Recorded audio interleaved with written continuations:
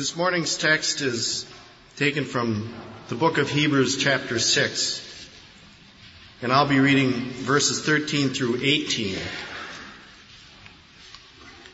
For when God made the promise to Abraham, since he could swear by no one greater, he swore by himself, saying, I will surely bless you, and I will surely multiply you. And thus, having patiently waited, he obtained the promise. For men swear by one greater than themselves, and with them an oath given as confirmation is an end of every dispute. In the same way, God, desiring even more to show to the heirs of the promise the unchangeableness of his purpose, interposed with an oath, in order that by two unchangeable things, in which it is impossible for God to lie, we may have strong encouragement, we who have fled for refuge in laying hold of the hope set before us.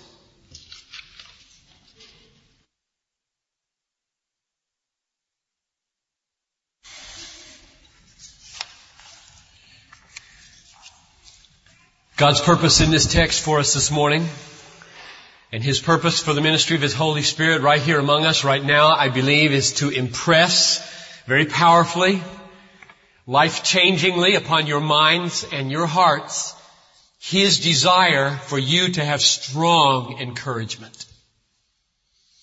God means to minister by the Word and the Spirit this morning strong encouragement into this congregation and into your heart and into your family. That's very clear to me from this text. I do not doubt that He appointed this text months ago and appointed your presence here this morning in ways that you perhaps did not yourself plan, that you might be strongly encouraged.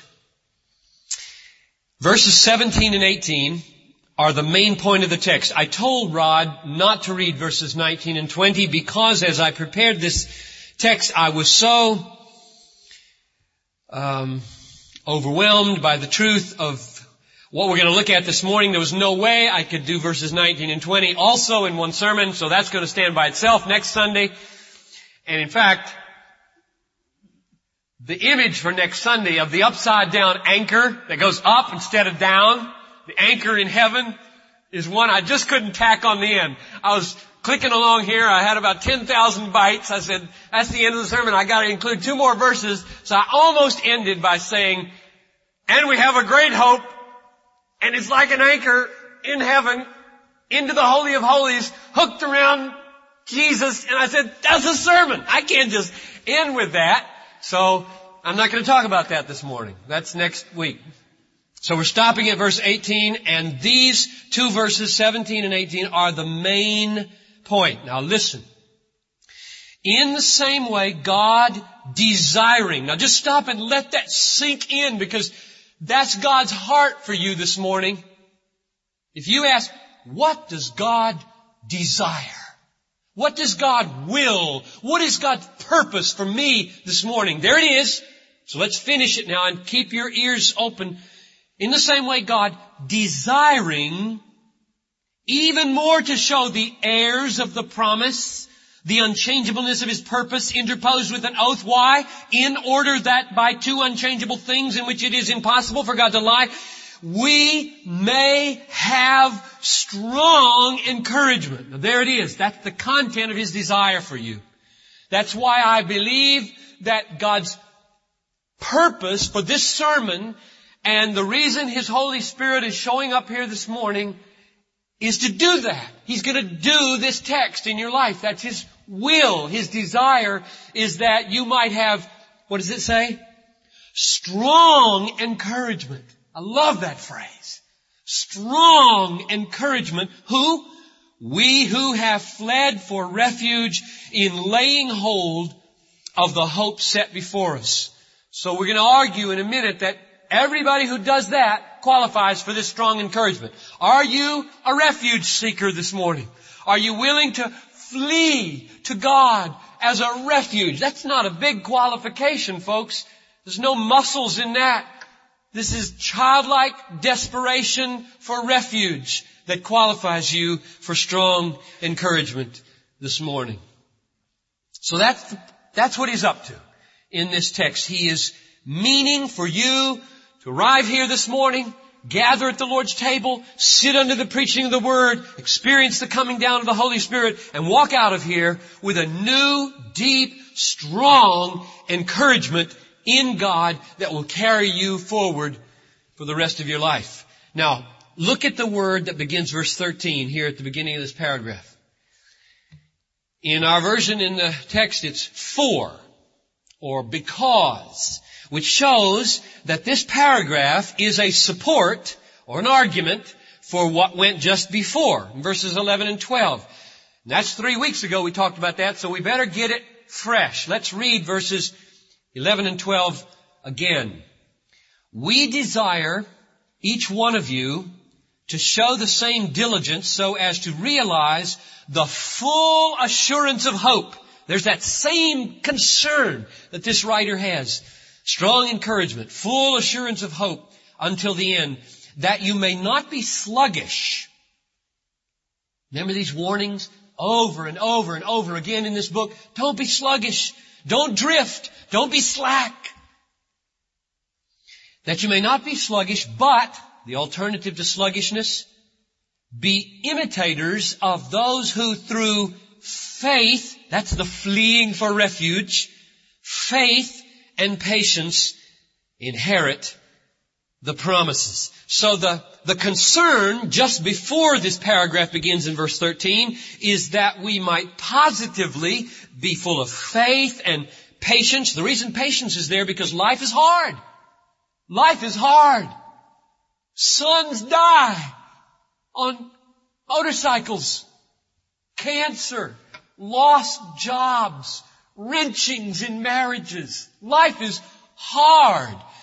And so it says faith and patience. It's a long, hard battle. And then the warning is, but don't become sluggish. Don't drift back and think that you can live the Christian life in neutral. Neutral means backward, folks. And backward far enough is the waterfall and destruction. You gotta keep it in gear. Hebrews is written to help us keep faith in gear. This text and this sermon is written and spoken to help you keep faith in gear. Because only then do you stay in hope and in vital union with Christ. Now why? Why is he so concerned that we not become sluggish? And he tells us in verse 12, because it's through faith and patience that we inherit the promises. And faith is the assurance of things hoped for, according to chapter 11, verse 1. And drifting is the opposite. It's deadly. I sat there yesterday thinking about this, and I thought, I have seen times in my life, and I thank God they have only been minor seasons, but I have seen enough to know that the hope of glory and the preciousness of forgiveness and the wonder of escape from hell and the triumph over Satan and the prospect of eternal pleasures at God's right hand, all of that can start slowly, subtly, quietly to feel boring, uninteresting. And what really feels exciting is football or computer games or vacations or new music. That's what really feels so good and so satisfying. And the deep, wonderful, awesome, glorious realities of the Bible are suddenly fading and we're drifting back. And this book is written to say, fight that with all your might. By faith. Flee to God for refuge. Be diligent to lay hold on the hope set before you. That's what this text is about. This text is written to give you strong encouragement to lay hold on a hope. Because you know what the world is doing every day? You turn on the TV this afternoon, if you do that, it has one message in those ads. Hope in me. Hope in these clever instant replays. Hope in what this car will do for your image. Hope in what fellowship this beer will create on the high mountain. Just hope in us. And it is very strong, very powerful. The average American I read sees about 3,000 hope-giving words from the world a day. And this book is a flag being waved. Hey folks, this is dangerous. This is really dangerous. Because if you drift into those hopes instead of fleeing to God for His hope, you could become like Esau. Remember 3 weeks ago? Esau. What happened? Sold his birthright for a bowl of cereal. That's whatever the TV offers. Just sold his birthright for a bowl of cereal. And when it came time to get right, he could still cry over the penalty of sin, but he couldn't cry anymore about lost preciousness of righteousness. And therefore, he was dead and gone. He could not repent. God will save anybody who repents. But there is a drifting that comes to a point into callousness and hardness of spiritual things where you can still be scared of hell, but you can't love righteousness anymore. And that's a terrifying place to be because it's too late. So many people I have heard say, I'll repent and get right with God after I've sown my oats or done my thing. And they fail to realize that salvation is not by decision. A lot of misleading talk about decision. Salvation is by rebirth. The awakening of a new creature in Christ whose main characteristic is that he loves Christ. And you can't turn that on by decision. That's a work of Almighty God, which results in a decision. But if you think you can plan that after a life of deadening sin, you are so naive and you are playing with fire. Drifting in sin and taking the hopes of the world instead of day by day fleeing to Christ for hope is suicide. And this book is written to prevent suicide, and I'm preaching to prevent suicide.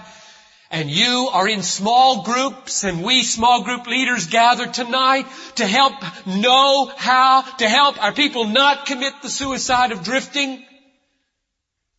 Exhort one another every day, as long as it is called today, lest there be in you an evil heart of unbelief leading you to fall away from the living God. That's what small groups are all about. Sermons won't keep you from hell alone. We got to exhort each other daily. This book is all about rescue from drifting and diligent hope giving. And so now let's look at how he does it. How does he do it? He begins in verse 13 on common ground. 13 and 14, he begins in the Old Testament with his readers. And I believe that if you've been listening on Wednesday night as we've been talking about the authority and inspiration and inerrancy of the Scriptures, you'll remember that Jesus Christ in dozens and dozens of ways and places put His stamp of authority on the Old Testament. And therefore we who trust Christ, who've been brought to Christ as our King and our Lord and our truth, believe the Old Testament for Christ's sake. If anybody asks you, why do you believe the Old Testament? You say, because Christ, my King, taught me to submit myself to the Old Testament. So I stand with this writer and these listeners on the same common ground. As they go back to Genesis 22 here, I'm going to go with them. And I invite you to come too. You don't need to look it up, but I'll read it to you. There was an oath and a promise made in Genesis 22, 16 and 17 that this writer read and set this whole paragraph in motion. It goes like this. Genesis 22, 16. By myself I have sworn, says the Lord, because you, Abraham, have done this thing and have not withheld your son, your only son Isaac. Indeed, I will greatly bless you, and I will greatly multiply your seed as the stars of heavens and as the sand which is on the seashore, and your seed shall possess the gates of their enemies. Now this writer of the book of Hebrews is probably the most masterful interpreter of the Old Testament in all the New Testament. He read that and he set himself to praying, thinking, and opening himself up to the inspiration of God. And he saw two things. He saw promise and he saw swearing or an oath. And that's what he's going to talk about in this paragraph to undergird our assurance. The promise to Abraham that he would be blessed, and the oath, by myself I have sworn, declares the Lord. Now here's the first question we need to ask ourselves before we talk about the promise and the oath. Why are we Gentiles? Most of us in this room probably are Gentiles. There may be a few ethnic Jews. Why are we Gentiles in this promise so that we are to get hope from a promise made to Abraham and his seed or his descendants? Let me give you 4 reasons. Number 1, back in Genesis 17, 5 chapters earlier, God said to Abraham this, "Behold, my covenant is with you, and you shall be the father of a multitude of nations." In other words, already in the Old Testament context, the fatherhood of Abraham is conceived of a fatherhood not merely of ethnic Israel, but of a multitude of nations. I will bless you, and you shall be a blessing to all the nations. How? You will become their father. So in some sense, the nations can, in some way, become descendants of the Jew, Abraham, and the promise made to him. So the door's open, at least, from the Old Testament that we Gentiles, 2,000 years, 4,000 years later, could qualify. Argument number 2. In Hebrews chapter 3, verse 19, we saw, you remember, that many who were physical descendants of Abraham nevertheless did not enter into the rest that had been promised, but fell, rejected in the wilderness, and the reason given was they did not have faith. It says they were not able to enter God's rest because of unbelief. So now we hear the other side of the coin. Namely, the first side was some nations or people in all nations can become descendants of Abraham. And now we read, some Jews are not descendants of Abraham. Meaning they do not become heirs of the promise. They fall. Why? Unbelief. And so now the possibility opens up to us. Aha! So it seems like it is not Abraham's ethnicity that guarantees the promise. It is Abraham's faith that guarantees the promise. And it may be that people in all the nations who not share his ethnicity but share his faith become the children of Abraham. Argument number 3 points in that direction. In Genesis 22, when God made the promise to Abraham that he would bless him and bless his descendants and make them triumphant over all their enemies, that promise was given squarely on the basis of Abraham's faith in offering up Isaac his son. It says, because you have done this, I will bless you. And I swear by myself that I will bless you. So now we know that the covenant confirmed with Abraham was rooted in not his ethnicity, but his faith expressing itself in offering up his son Isaac. And now it becomes clear that perhaps those who have that kind of faith and are willing to sacrifice everything in their lives and flee to God for refuge might also inherit this covenant and this promise. One more argument, number 4. Right here in chapter 6 of Hebrews, verse 12. How is it that we inherit the promises? It is by faith and patience that we inherit the promises. And how is it in verse 18 that we become heirs of the promise? fleeing to God for refuge, that we, who may have strong encouragement, who have fled for refuge. So my conclusion is this, and then I'll just read it to you right out of Paul's words in Romans. My conclusion is that in the Old Testament, the promise was made to Abraham, but it was also made clear in the context that he would become the father of many nations and that they would be the heirs of this promise. And it was clear that some Jews did not inherit the promise because they were unbelieving, and therefore what qualifies you for the promise is not ethnicity of any kind, but faith of Abraham's kind. Now let me read it to you out of Romans 4:16. It says, "The promise is certain to those who are of the faith of Abraham, who is the father of us all, Jew and Gentile."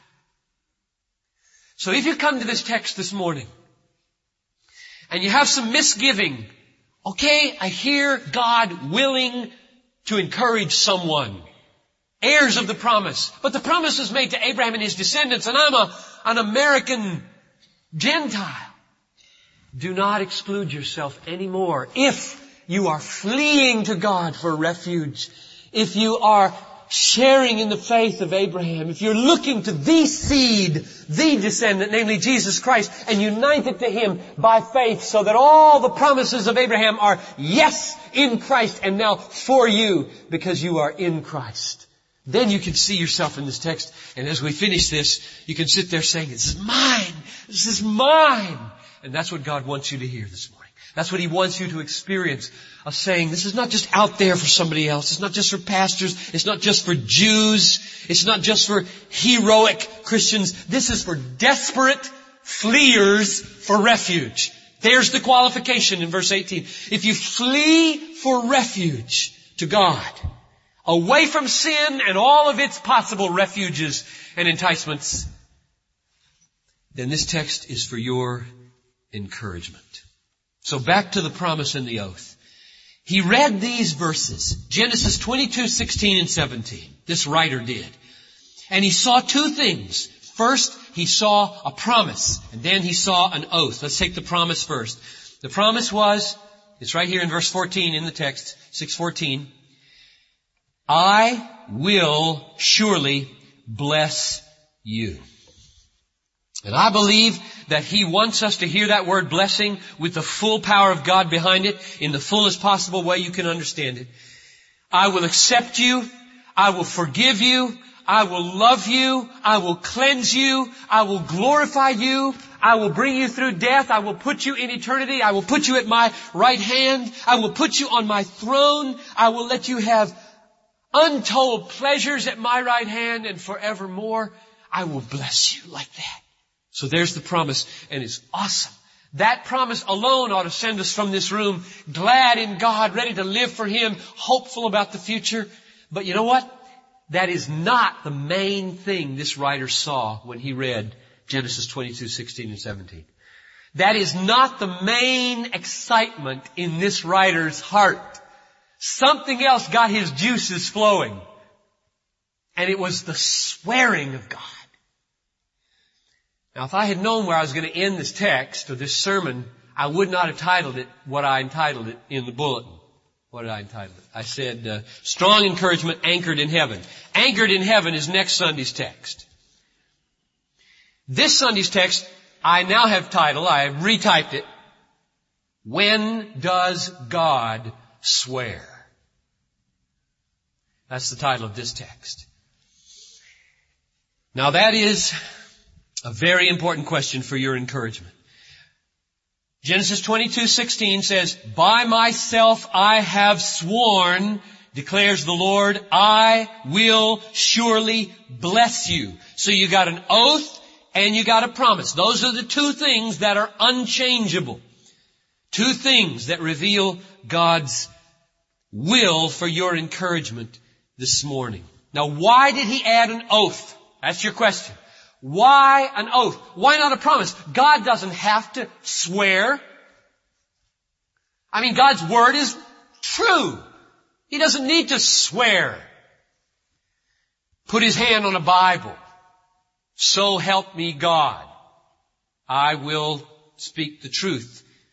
But verses 17, let's look at the end of verse 17 here in our text. He interposed, he inserted, he added an oath. Why? Here's the answer, verse 18. In order that, by two, not one, not just a promise, but by two unchangeable things in which it is impossible for God to lie, we may have strong encouragement. He added an oath so that this morning, November 10, 1996, at Bethlehem Baptist Church, you might be mightily encouraged.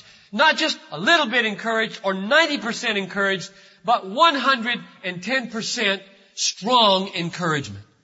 So I was in the car driving to Pizza Hut yesterday with Barnabas. It was Barnabas' turn to go to Pizza Hut. And as we arrived at 35W, I break right into my sermon preparation to go to do these Pizza Hut dates with my boys. So I'm just churning with this stuff.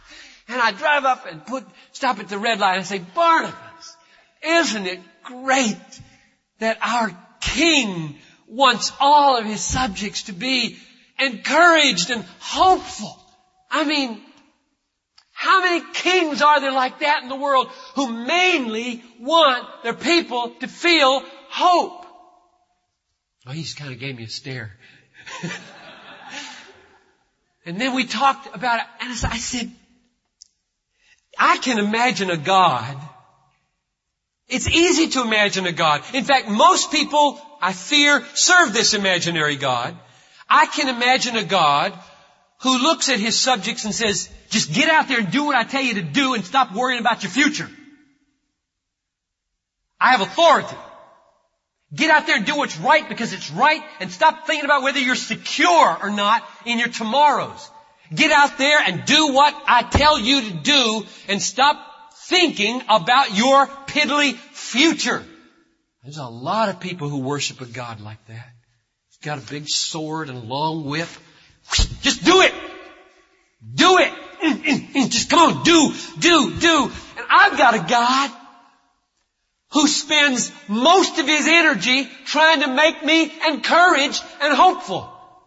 So here's another one. I told Abraham I was going to tell this story, and I didn't do it in the first service because I never have time to do what I want to do there. You get the whole thing. Noelle is working with Talitha. She's 1 year and 1 month old. All right? And Noelle's trying to teach her to tell how old she is. This is ridiculous. And she's got her doing it. How old are you, Talitha? And she goes, how old are you? You go try her after the service. She'll do it for you. Walk up to her and say, how old are you? But Abraham came down to the table and Noelle said, ask her how old she is. So Abraham says, how old are you? She didn't do a thing. And I said to him, you know, a lot of people have a God like that. The only God they can imagine is commands that turn them off, shut them down, and close them out. I said, Abraham, there's no hope in that. You didn't deliver any encouragement at all. Come on, do it right. So he says, okay, Talitha, how old are you? And she goes,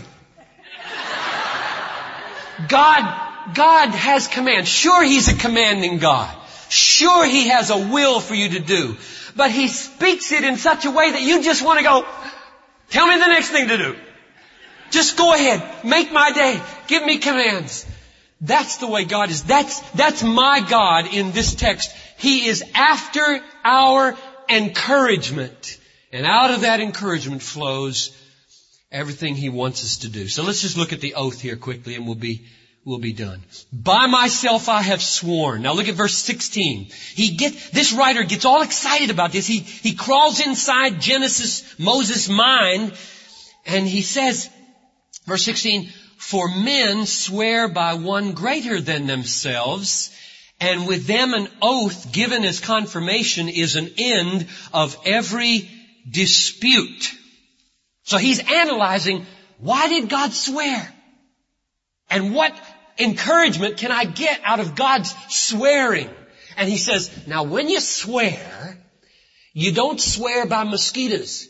You don't say, by a mosquito, I didn't do it. You don't say that. Why? Because mosquitoes aren't worth anything. And if they are cursed, it doesn't matter. You say, by my mother's grave, I did not take your purse. Oh, what does that mean? By my mother's grave. You mean, I love my mother so much that the last thing I'd ever do is bring reproach upon her memory. So I'm telling you the truth.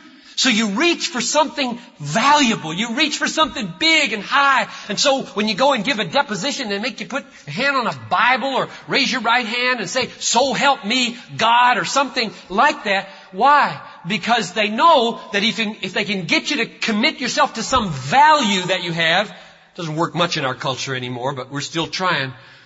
Get some value that you have, you won't lie. Okay, so God's going to swear. Now that puts him in an awkward position. Who's he going to swear by? It's got to be something big. And he said, well, I could swear by the moon and the sun. They're big.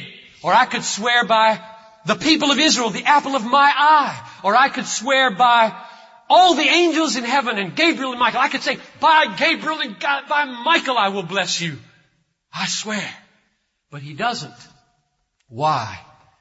Because he wants you to have the strongest possible encouragement. So what does he swear by? You see it? Verse 13. Let's read it. For when God made the promise to Abraham, since he could swear by no one greater, he swore by himself. He said, I swear by God I will bless you. By God I will bless you. May God cease to be God if I don't bless you. May God be a liar if I don't bless you. May God be condemned if I don't bless you. May God be shamed if I don't bless you. When you hear God talking like that, you kind of, wow. Why is he talking like that? And the answer is for your encouragement. Not only did he promise, but he took an oath. And not only did he take an oath, he took an oath on the highest possible value. God will not bless you when God ceases to be God. God will not bless you when God is a liar, when God is shamed, when God is cursed. May God be cursed before he does not bless his people. That's what he's saying. And that's why I was blown away at the corner of Washington Avenue and 35W. Isn't it amazing to have a God like this who mainly is reaching to the heavens to bring down encouragement? The thing that's written here in dark print in the close of my notes is, I mean for you to have as much confidence in me, says God, as it is possible to have. Otherwise, he would have sworn by something less than God. He swore by God. He took God as an oath upon the lips of God in order that you might have strong encouragement. Not by one thing, but by two things. To flee to him for refuge. So I close with an appeal. And the appeal is rooted right here in verse 18. I appeal to you all to flee to God for refuge. This is not hard to do. It isn't getting out of your seat, in fact. It's something that happens right here spiritually in your heart. Fleeing to God for refuge is a spiritual act of childlikeness. I could tell you stories about Talitha there too, when Sable barks a little extra loud or something, and this is what children do. They don't do it to earn anything. They don't do it to merit anything. They do it because mommy and daddy are reliable. And we haven't even taken an oath. And God takes an oath by God to bless you. And therefore, I invite you to come to him and to flee to Him and to enjoy Him and to turn away from all those substitute hopes that are being held out, luring you in. Let's pray. Father, oh God, help us not to drift. There's some drifters in the room right now. They're so cavalier about the Word and about prayer and about worship and about witness and about you and your value and your preciousness, about forgiveness and heaven and hell and the cross and all the glorious spiritual realities of the Word. They're just cavalier about them. They give you 2 or 3 seconds of thought out of a day, and they're in so much danger. Father, I pray that this wonderful, winsome, beckoning message of encouragement would break in. Would you just lay hold on people and awaken them to the glory that we have a God who loves to encourage us, who has stretched Himself by swearing and then by swearing by Himself.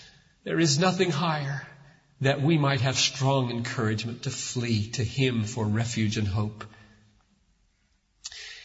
I'll be at the front here. There'll be some prayer teams here. And if there's some obstacle in the way for your hoping in God, we just love to pray with you and fight with you that God would remove that for you. God did some really powerful things in the first service in that regard, and you may want to linger and receive that too. When I pray here, as we're done, we'll see if they've got a number for us on Freeing the Future, and then we'll dismiss. Father, go with us now and let us feel this strong encouragement. Grant your people to meditate on these things until there rises up in our hearts a great, wonderful strength and hope to carry us through the day and bring us to glory. In Jesus' name I pray. Amen. Oh, you got one here. Let's see how close we are. Thank you. All right. $952,000. That means 148 yet to go. Now, some of you haven't paid up yet, and maybe there are some who are struggling, and so let's do it this week. Our aim is to, we've got appointments set to pay off these deeds. They are set, and we're planning to celebrate on the 24th. We really gotta move. So, 148 more. When we had 8 on the day we made the pledges, God brought in another 300. He can bring in this 148. Let's just pray one more time that He'd do it. Father, we just lift up this little card here. And with your strong encouragement that you're going to bless us. You've blessed us in the past. And this text says that with an oath, you have committed yourself to bless us. And we just ask now that the blessing would include in the next week, 148,000 to finish the debt on this building and make us free. In Jesus' name, amen.